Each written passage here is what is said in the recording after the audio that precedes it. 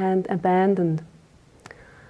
Appearing out of nowhere, this feeling of loneliness fell upon me and hit me with full force. I was completely unprepared for this.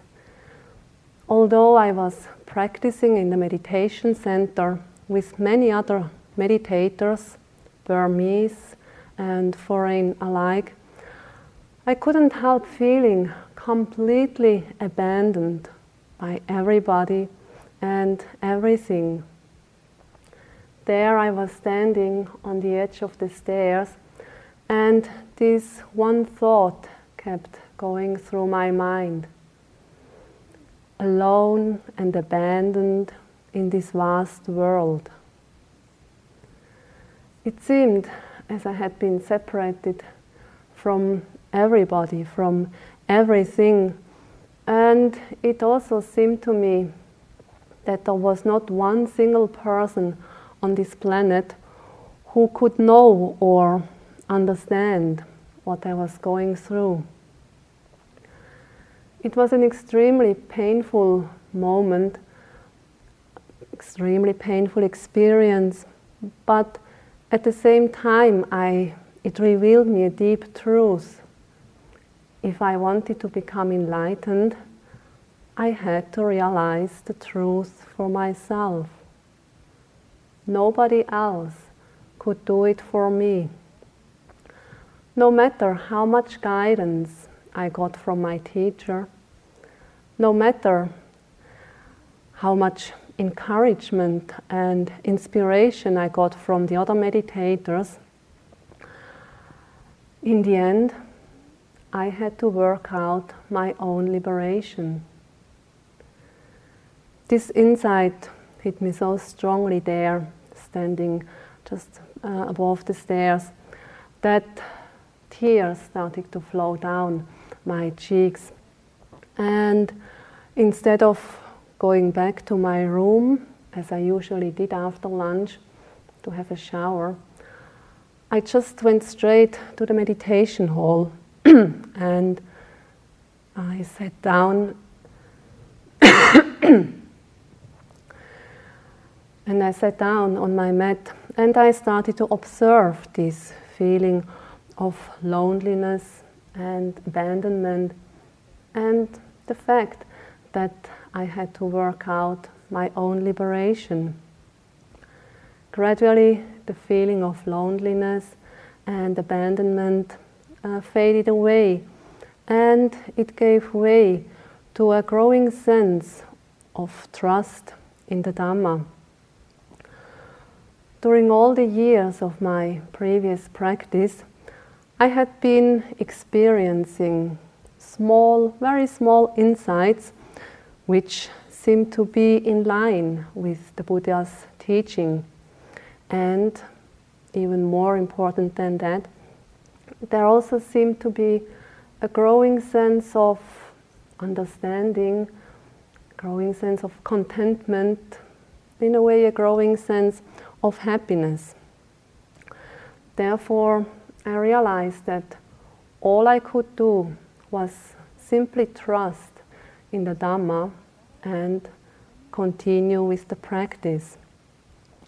Even if it seemed such a solitary path, there seemed no other option.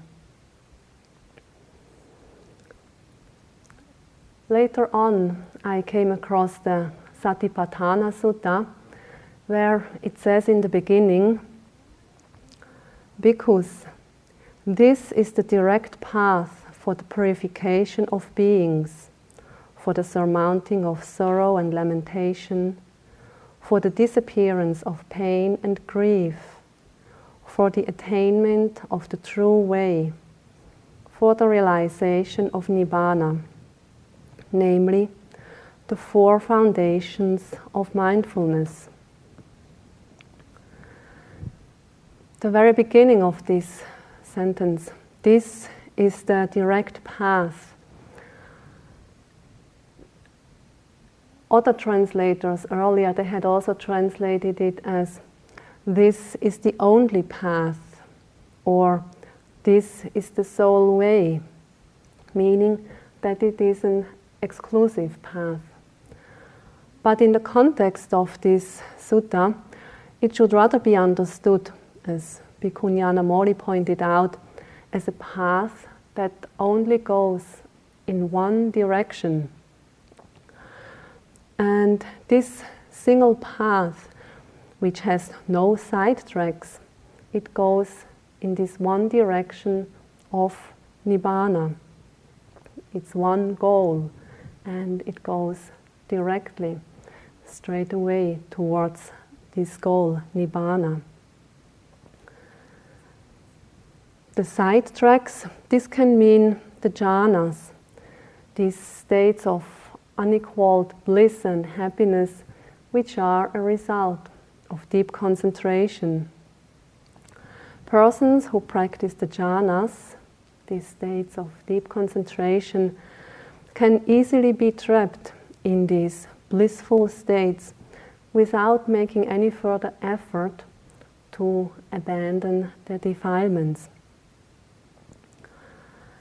And the commentary to the Satipatthana Sutta explains further that this is a way that has to be walked by oneself alone, without a companion.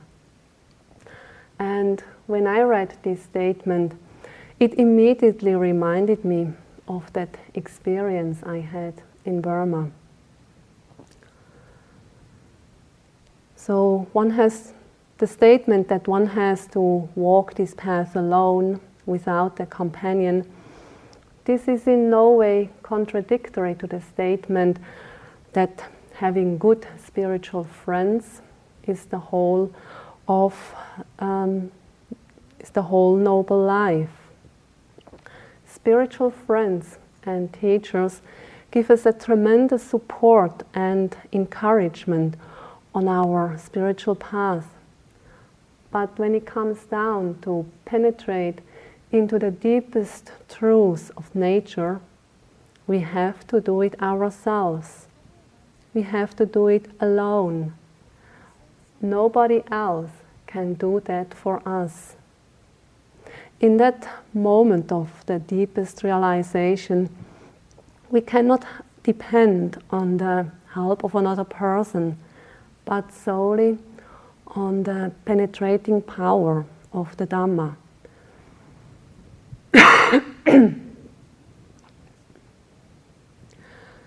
To bring about these moments of penetrating insights, we have to establish suitable conditions for understanding, insights, and wisdom to grow. We have to prepare the ground accordingly. Among the very many conditions that help to make our mind soft, yielding, pliable, collected, clear, and receptive, there is seclusion. Seclusion can mean to live in a secluded place, away from people and away from sensual objects that cause desire and lust to arise. In the sutta, the standard description for such places is such places as the forest, the root of a tree, a mountain, a ravine, a hillside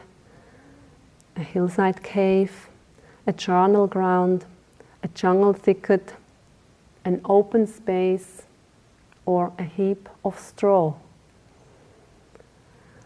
Seclusion can also mean the mental seclusion and detachment from sensual objects. So there is the seclusion of removing ourselves physically away from people, away from the input of many sensual objects.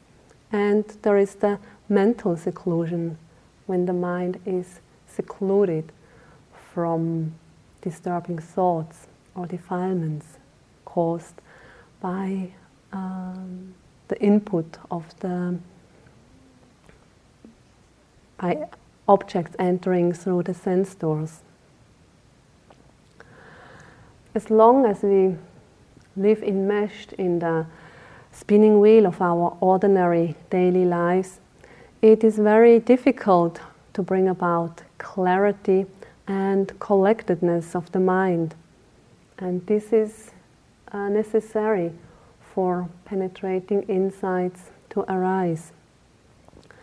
Therefore, we have to remove ourselves physically from the busyness of ordinary life and from the constant and almost all-pervading bombardment of sensual inputs. And as I mentioned before, at the time of the Buddha, this meant to go to a forest, to a cave, or to a jungle thicket. Nowadays, secluded places to practice meditation can be meditation centers, monasteries, or cabins which are somewhere in a secluded place and suitable for practicing meditation.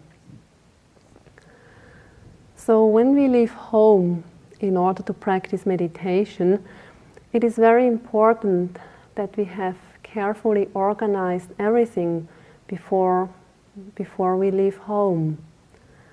Once on retreat, we shouldn't have to engage in sorting out things or attending to whatever business it might be. With the physical seclusion, by removing our bodies out of the busy world, we also should leave behind all our concerns or such worldly matters. When I went to Burma in order to meditate for what I thought maybe 3 or at the most 6 months, I kept writing letters to my many friends and to my family. Although letters took and still take quite a long time to get there, or from there to get to family and friends, if they do at all, still I couldn't let go of this connection to the outside world.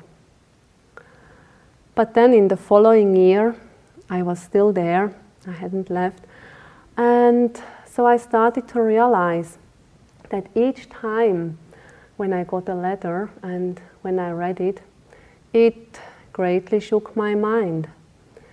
Even if there was nothing shocking or greatly disturbing in the letter, but then for a day or so, my mind was much more restless because my mind was occupied with the content of the letter, just going over it or giving some commentary to it.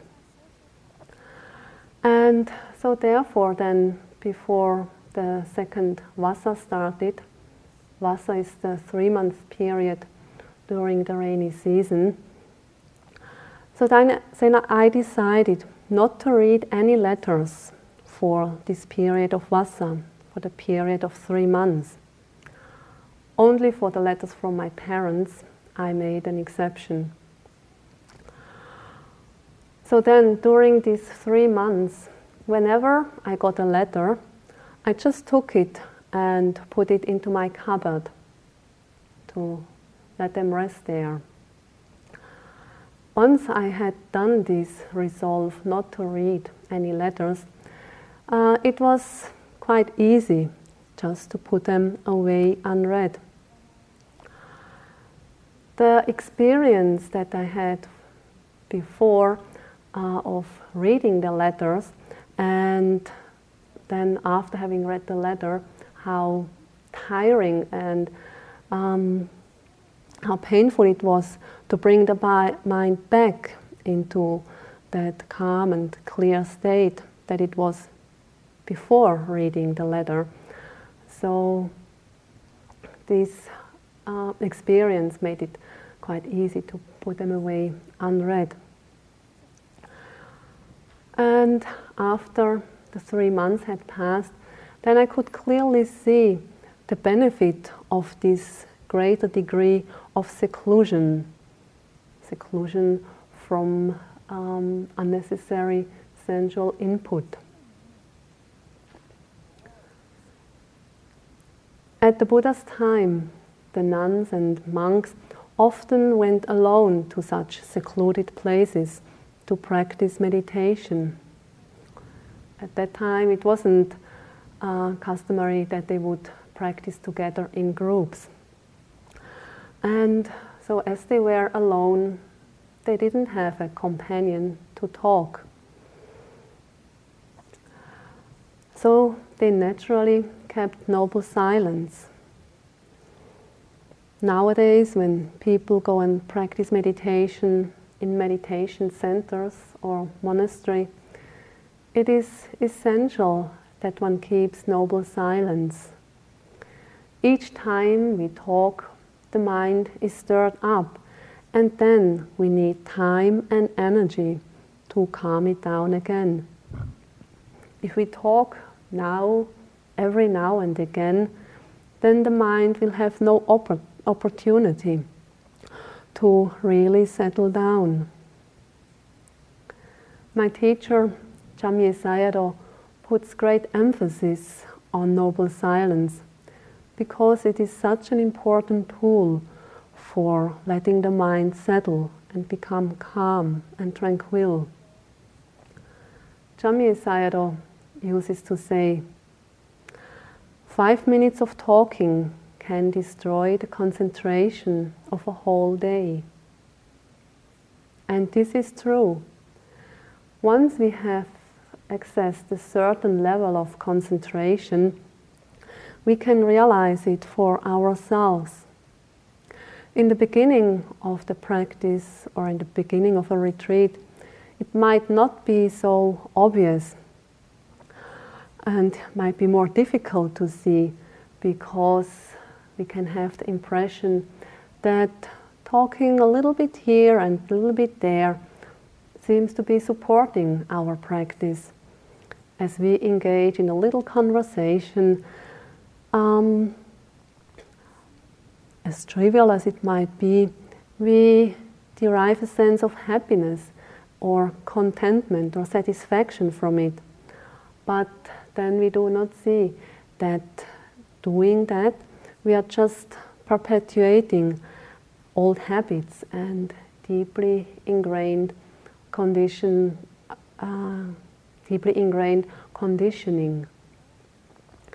So then in this way, rather than benefiting our practice, talking actually becomes counterproductive.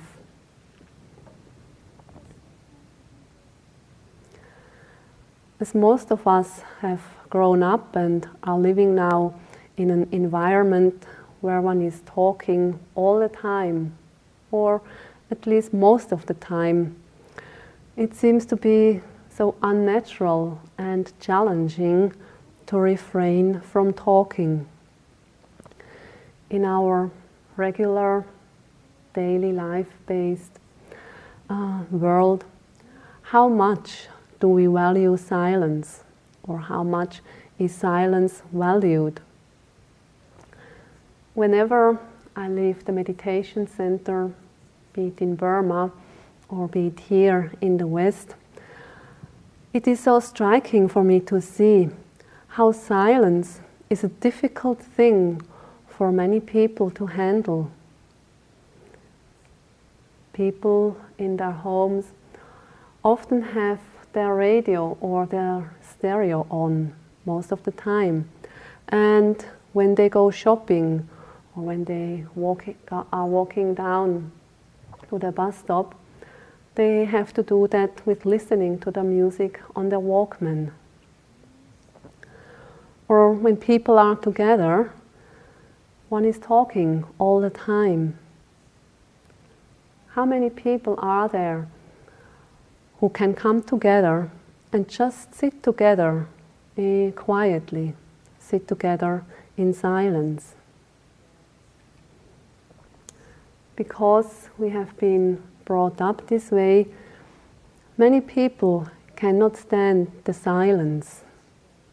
silence has become a threat to us, and due to its unpleasantness, many try to escape it. Therefore, people talk most of the time. People listen to music. People feed their mind with other sensory inputs like reading, writing, or even eating can be a substitute for silence. In this way, it's as if our mind is the lobby of a busy hotel with people chattering all the time, coming and going all the time. Or it's like a railway station with passengers arriving and leaving all the time. Rarely is the mind of an ordinary person clear and still. Rarely is the lobby of the hotel empty or the railway station without any passengers. During an intensive meditation retreat, we are inevitably confronted with silence. We find ourselves in a completely empty hotel lobby. How do we respond to this challenge of being in this silent space? Is it easy for us to live and dwell in this silence? Or is this a big challenge for us, driving us ourselves sometimes to the edge? Venerable Tenzin Palmo, an English nun in the Tibetan Buddhist tradition, she lived and meditated for 12 years in a cave high up in the Indian Himalayas. During the summer months, she had to go down into the valley and collect food. But then for the remaining time of the year, which meant almost 8 months, she had to stay in her cave. It was high up on a mountain slope, and so once it started snowing, she had no chance to leave the cave. There was nowhere she could go. She had to stay and live up there in her cave, alone. So there she lived completely secluded in her cave and doing her meditation practice. There was absolutely no means of communication with others. There was no friend there to speak to. There was no telephone, no post office she could go and post a letter. So in this way, she lived completely secluded from other people and secluded from a lot of sensory input that could cause desire or craving to arise.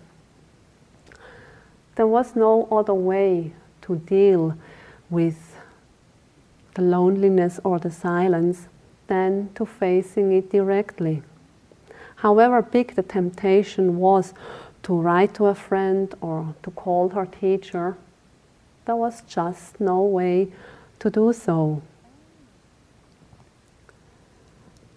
Even though most of the meditators do not go to such a totally secluded place for a retreat, but the attitude should be the same. One should go into retreat with the attitude of going into seclusion.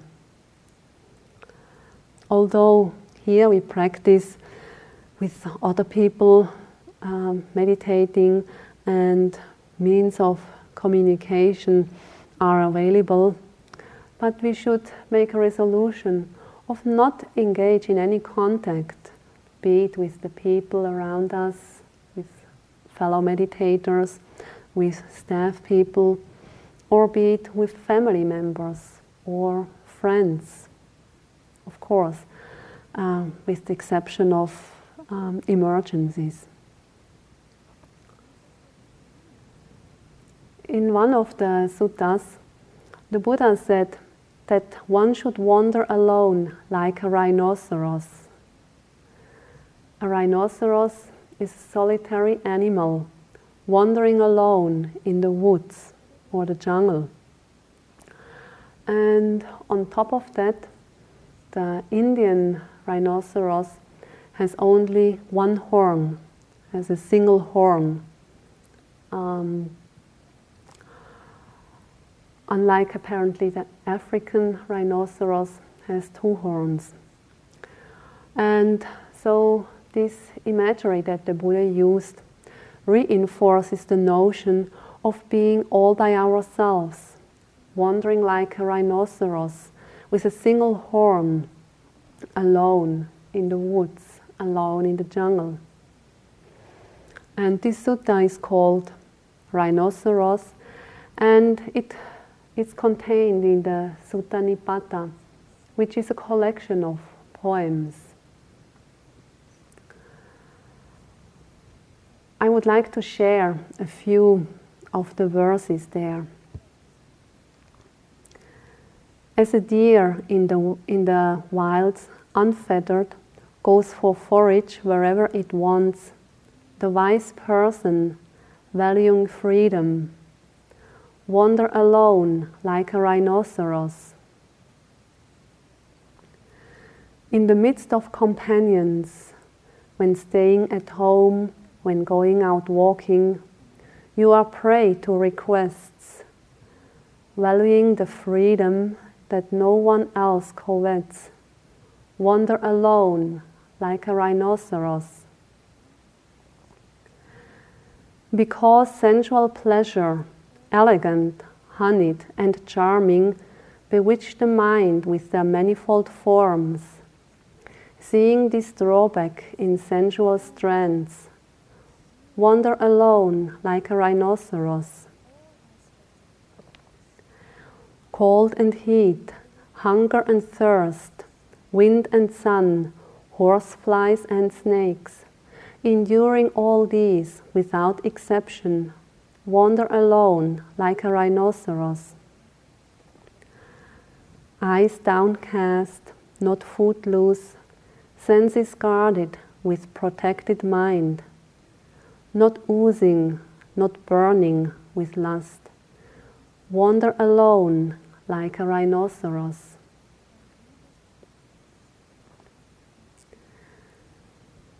Removing ourselves from the busyness of the world and going to a secluded place for retreat is the first level of seclusion. This is called in Pali Kaya Viveka. But this is not yet enough, because our mind still finds ways and means to entertain itself when faced with silence or difficult thoughts and emotions.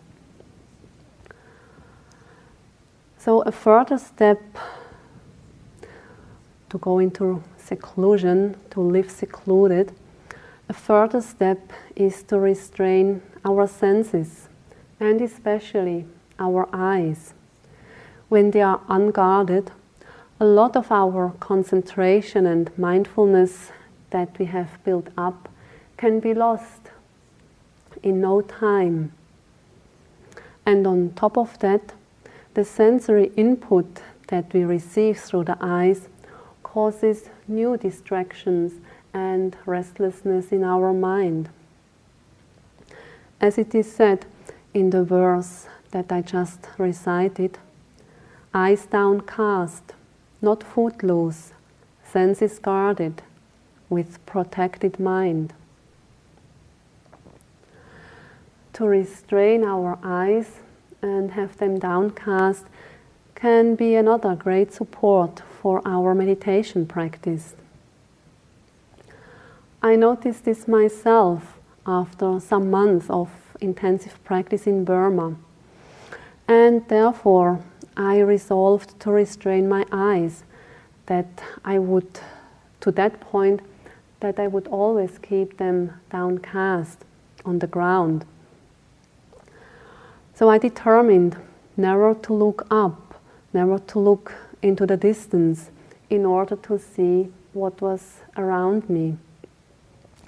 I did that because it was extremely difficult for me not to know what was going on in my environment.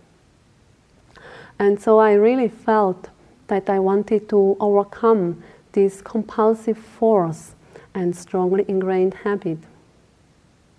So, with a sincere inclination of the mind and a strong resolution, I managed to keep this resolve for 3 months. For example, when I entered the dining hall, I just was aware of the strong desire to know who was there. Or when I bowed down to the front of the dining hall where Chamye Sayadaw was sitting, I just had to know if he was there or not. And so before bowing down, I just noted and observed this strong urge or desire to see if he was there or not.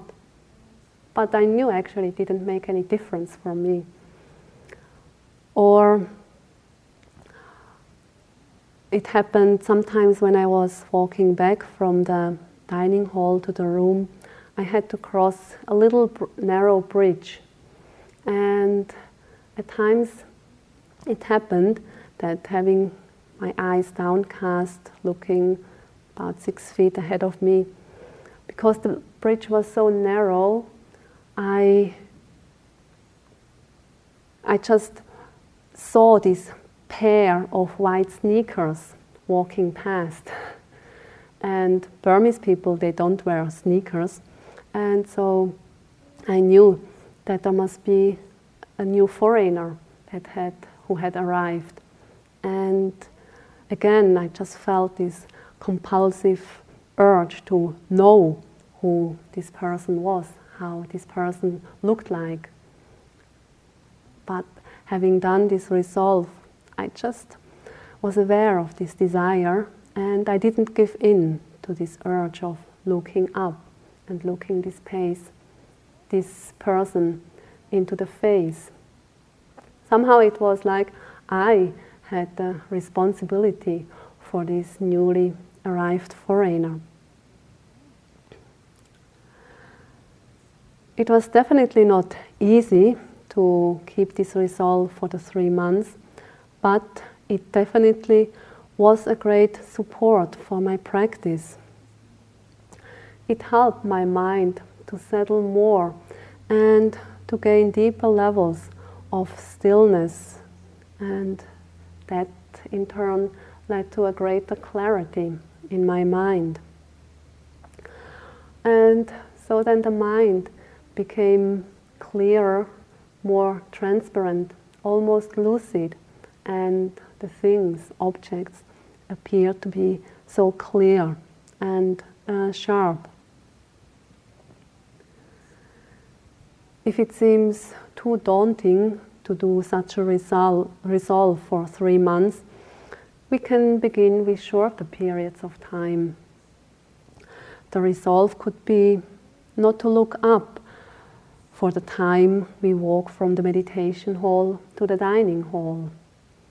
Or we could do the resolve for one walking meditation. If that seems too much, we could do it just for one stretch of walking down our path, trying not to look up, not let our eyes stray to the side when something seems to be there in the corner of the eye.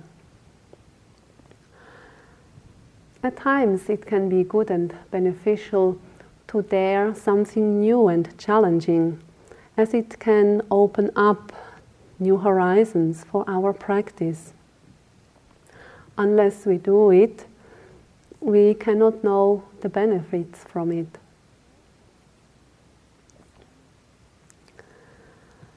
Along this line of sense restraint, another helpful tool for our practice is to simplify our actions, to simplify and also to slow down them. By slowing down our actions, movements, while eating, dressing, taking a shower, or drinking a cup of tea, and so forth, we are inevitably confronted with our strong, conditioned, habitual patterns. And so it immediately brings a greater degree of awareness into our practice, and as a result, we become more focused in the present moment. Even if we think that we are pretty much aware and mindful of the movements involved in eating, for example, we will begin to realize that this awareness is quite shallow once we start to slow down our movements. Then we begin to see that many of the actions are happening as if by themselves, and that there is actually not much conscious awareness of them. And we also start to see that sometimes there are several actions happening at the same time. While we are chewing our food, we may think that we are really fully aware of chewing the food, of that movements of the jaw that are involved in chewing some food. But we might not be aware that at the same time our hand is already gathering the next spoonful of food. Or when we are swallowing the food, and if we think we are fully aware of the swallowing, we might not be aware that at the same time our hand is already lifted up to our mouth. Or at other times it can be as we walk towards our room, we think that you're fully aware of walking to our room, fully aware of the steps. And we might not realize that while still walking, our hand is already lifted to grab the door handle. So in this way, we can come to notice, to realize that we are actually performing two or even more actions at the same time and not being fully aware of that. When I was young, I had the habit of doing many things at the same time. And my mother used to remind me, saying, just do one thing after the other, like in Paris. I don't know how this saying came about to be and what it had to do with Paris, but that's what I got to hear quite often.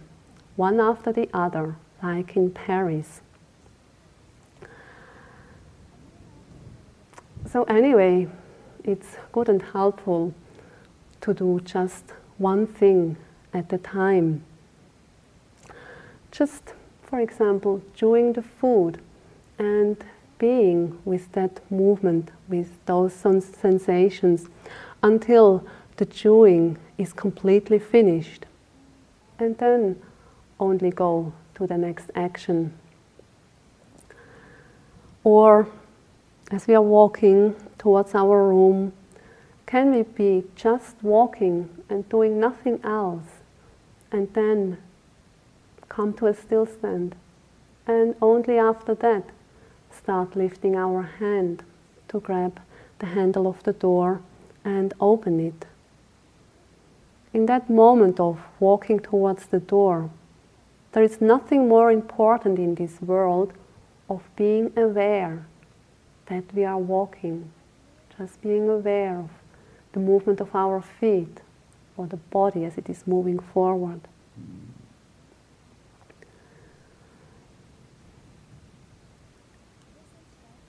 The mind can actually be only aware of one thing, one object at a given time.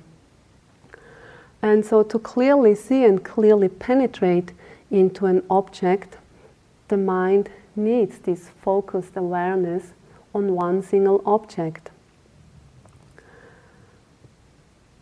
So when we start slowing down and just being aware of one thing at a time, then the mind can settle down more, become more focused on this very moment. And so when the mind is focused and concentrated, then the object can be seen clearly. It becomes very sharp, and that allows penetrating insight to arise. Later on in the practice, we come to see that all these actions and movements of the different parts of the body, they arise because there is a desire or an intention to do so. All the bodily movements have their origin in the mind.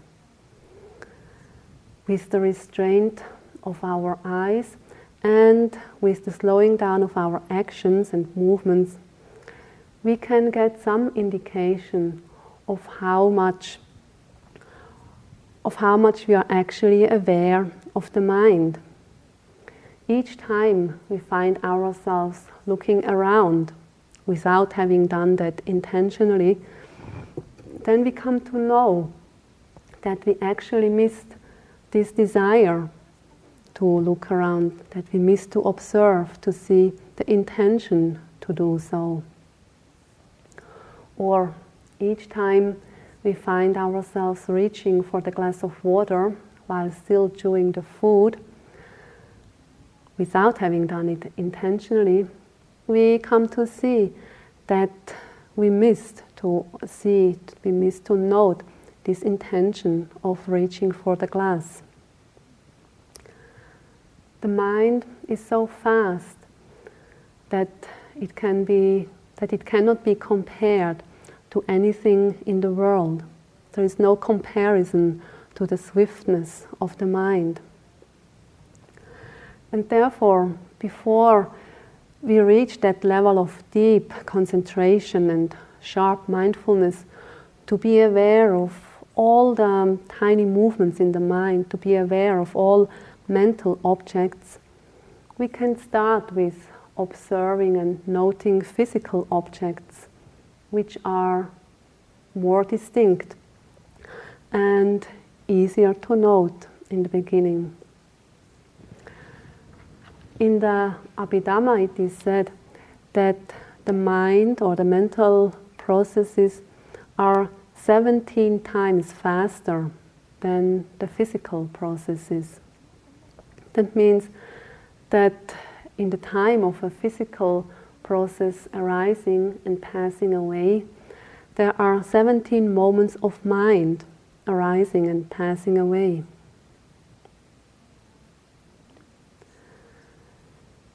When we manage to live in a secluded place and do as much as we can to restrain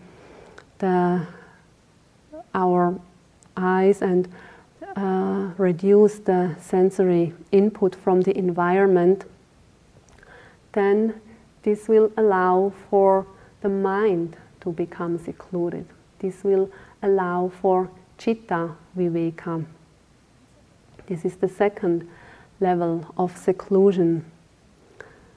Citta viveka is the mental seclusion and detachment from sensual objects.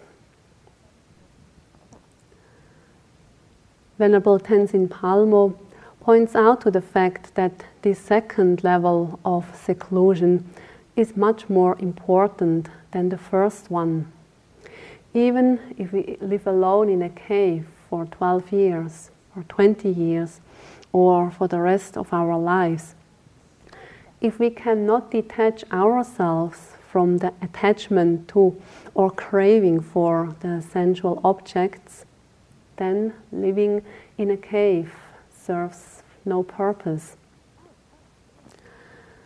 Venerable Tenzin Palmo said, "True renunciation is giving up all our well-cherished thoughts, our delight in memories, hope and fantasies.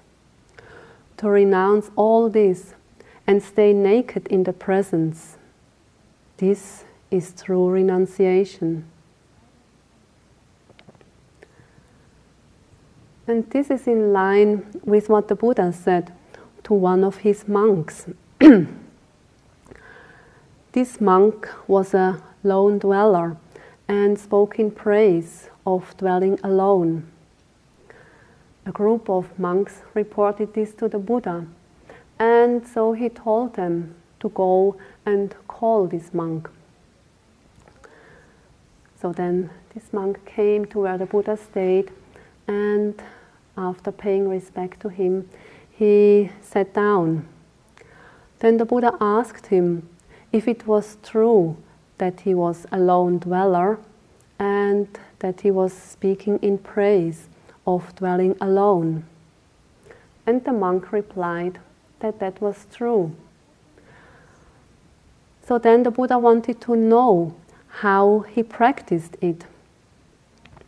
And so the monk answered, "I enter the village for alms alone. I return alone. I sit alone in a private place. I undertake walking meditation alone. It is in such a way that I am a lone dweller and speak in praise of dwelling alone." Then the Buddha said that this was indeed a way of dwelling alone and that he didn't deny it. But the Buddha continued to explain how this can be fulfilled in greater detail, and so he gave him the following instructions. "Listen and attend closely to what I say. What lies in the past has been abandoned. What lies in the future has been relinquished. And desire and lust for present forms has been thoroughly removed. It is in such a way that dwelling alone is fulfilled in greater detail." Can we give up all our well-cherished memories about the past? Can we stop indulging in the futures, in the fantasies about the future? And can we remove the desire and craving for present sense objects? We all have probably come to experience to a certain degree that when the mind is stripped bare of the usual external sense impressions, that the mind starts to get berserk, and that it is trying to compensate with all kinds of thoughts. Any kind of thought then is good enough to fill this vacuum and to fill the mind with some input, to feed it with something. So then the mind comes up with the most unlikely fantasies about the future, or it digs in the past for some memories, or it simply goes over some trivial facts over and over again. When the mind is deprived of its usual input, it is easily content with whatever it gets.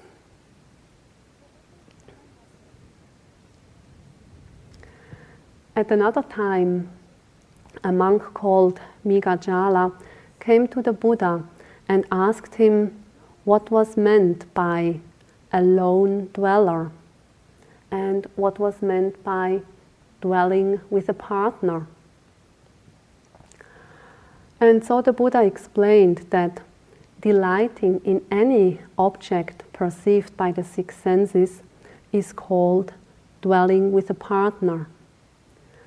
And the Buddha continued to explain that even when a monk was going into the forest or to a remote cave without abandoning craving, this monk was still called one dwelling with a partner. And then the Buddha explained that not taking delight in any object perceived by the six senses, this is called dwelling alone. And he continued to say that even when a monk lives in the vicinity of a village, associating with monks and nuns, lay followers, other ascetics or teachers, that this monk was still called one dwelling alone, because this monk had abandoned craving for these sensual objects. It is only with the complete removal and abandoning of these kinds of thoughts that we can speak of a secluded mind. A mind that is absorbed in the jhanas is free from these kinds of thoughts, and therefore it can be called a secluded mind. However, this is a temporary state of mental seclusion.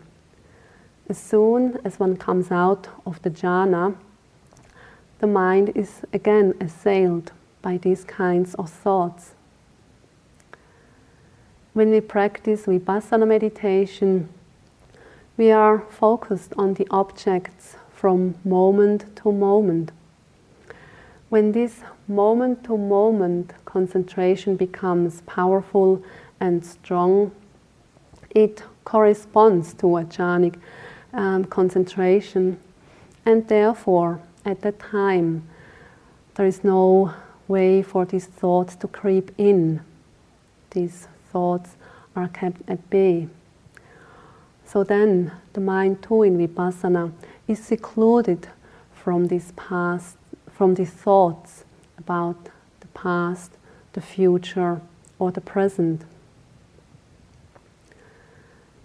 When the power of insight becomes penetrating and strong, then it has the capacity to uproot some of the defilements or certain defilements at the moment of past knowledge, which is the moment of attaining one of the stages of enlightenment. Then these particular defilements are uprooted, completely uprooted, once and forever. And so with the fourth and final stage of enlightenment, all the existing defilements have been completely uprooted. And therefore, the perfect, the complete and final seclusion is Nibbana. Only with the attainment of final liberation are we freed or secluded from all kinds of defilements and the resulting suffering.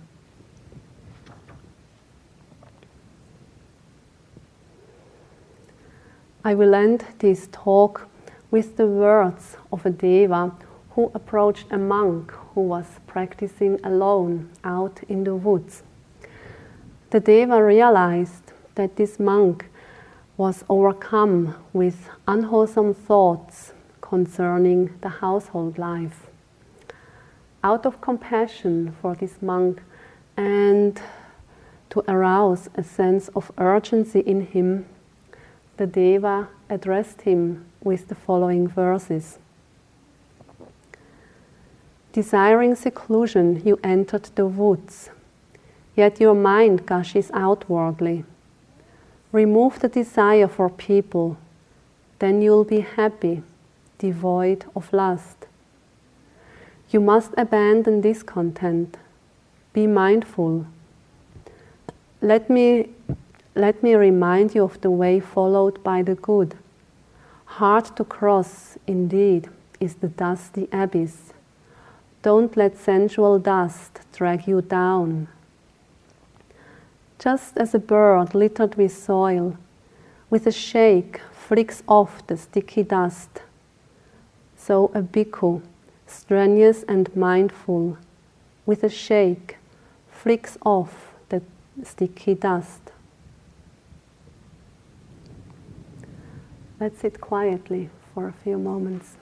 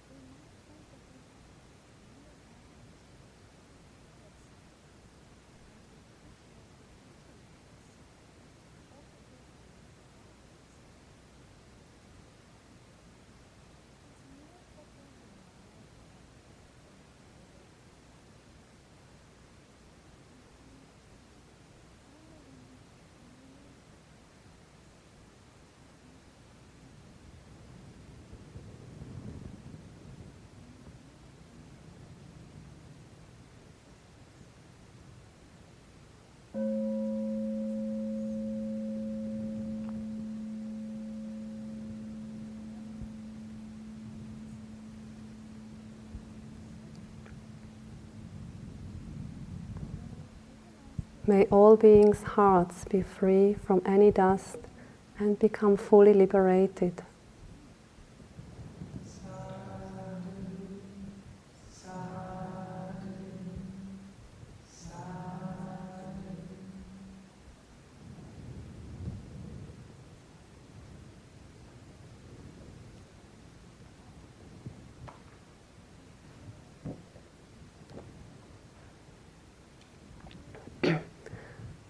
Now let's chant the sharing of blessings.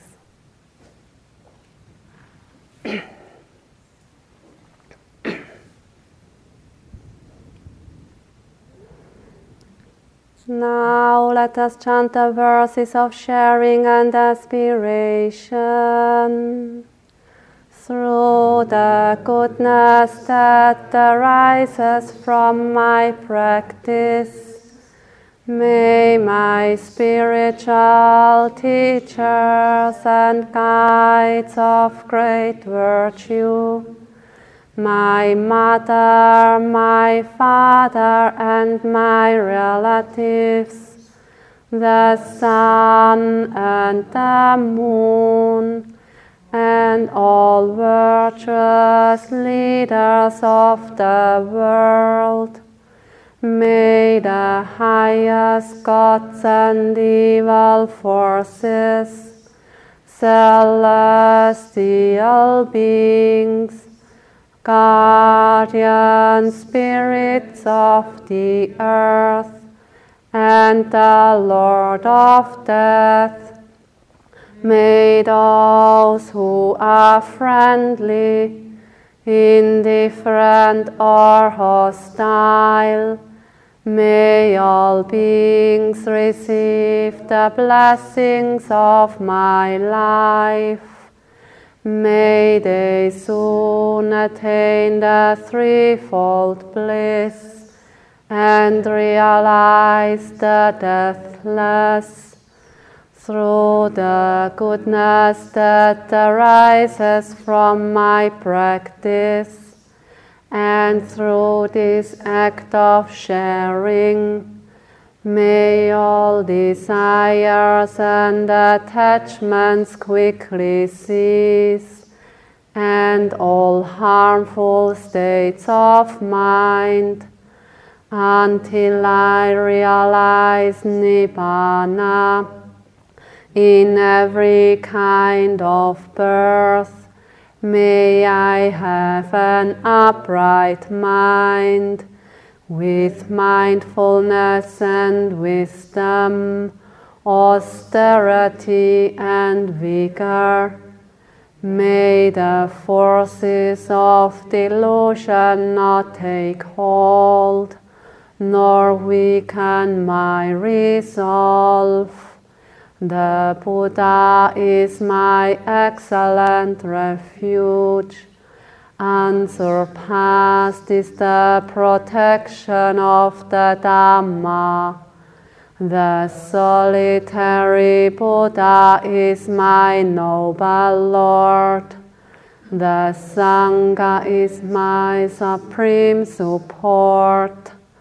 Through the supreme power of all these, may darkness and delusion be dispelled.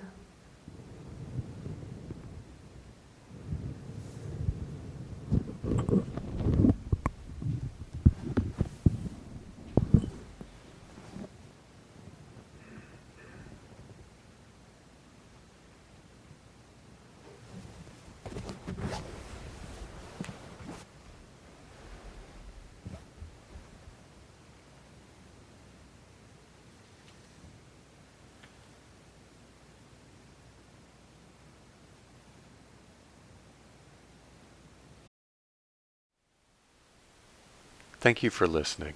To learn how you can support the teachers and Dharma Seed, please visit dharmaseed.org/donate.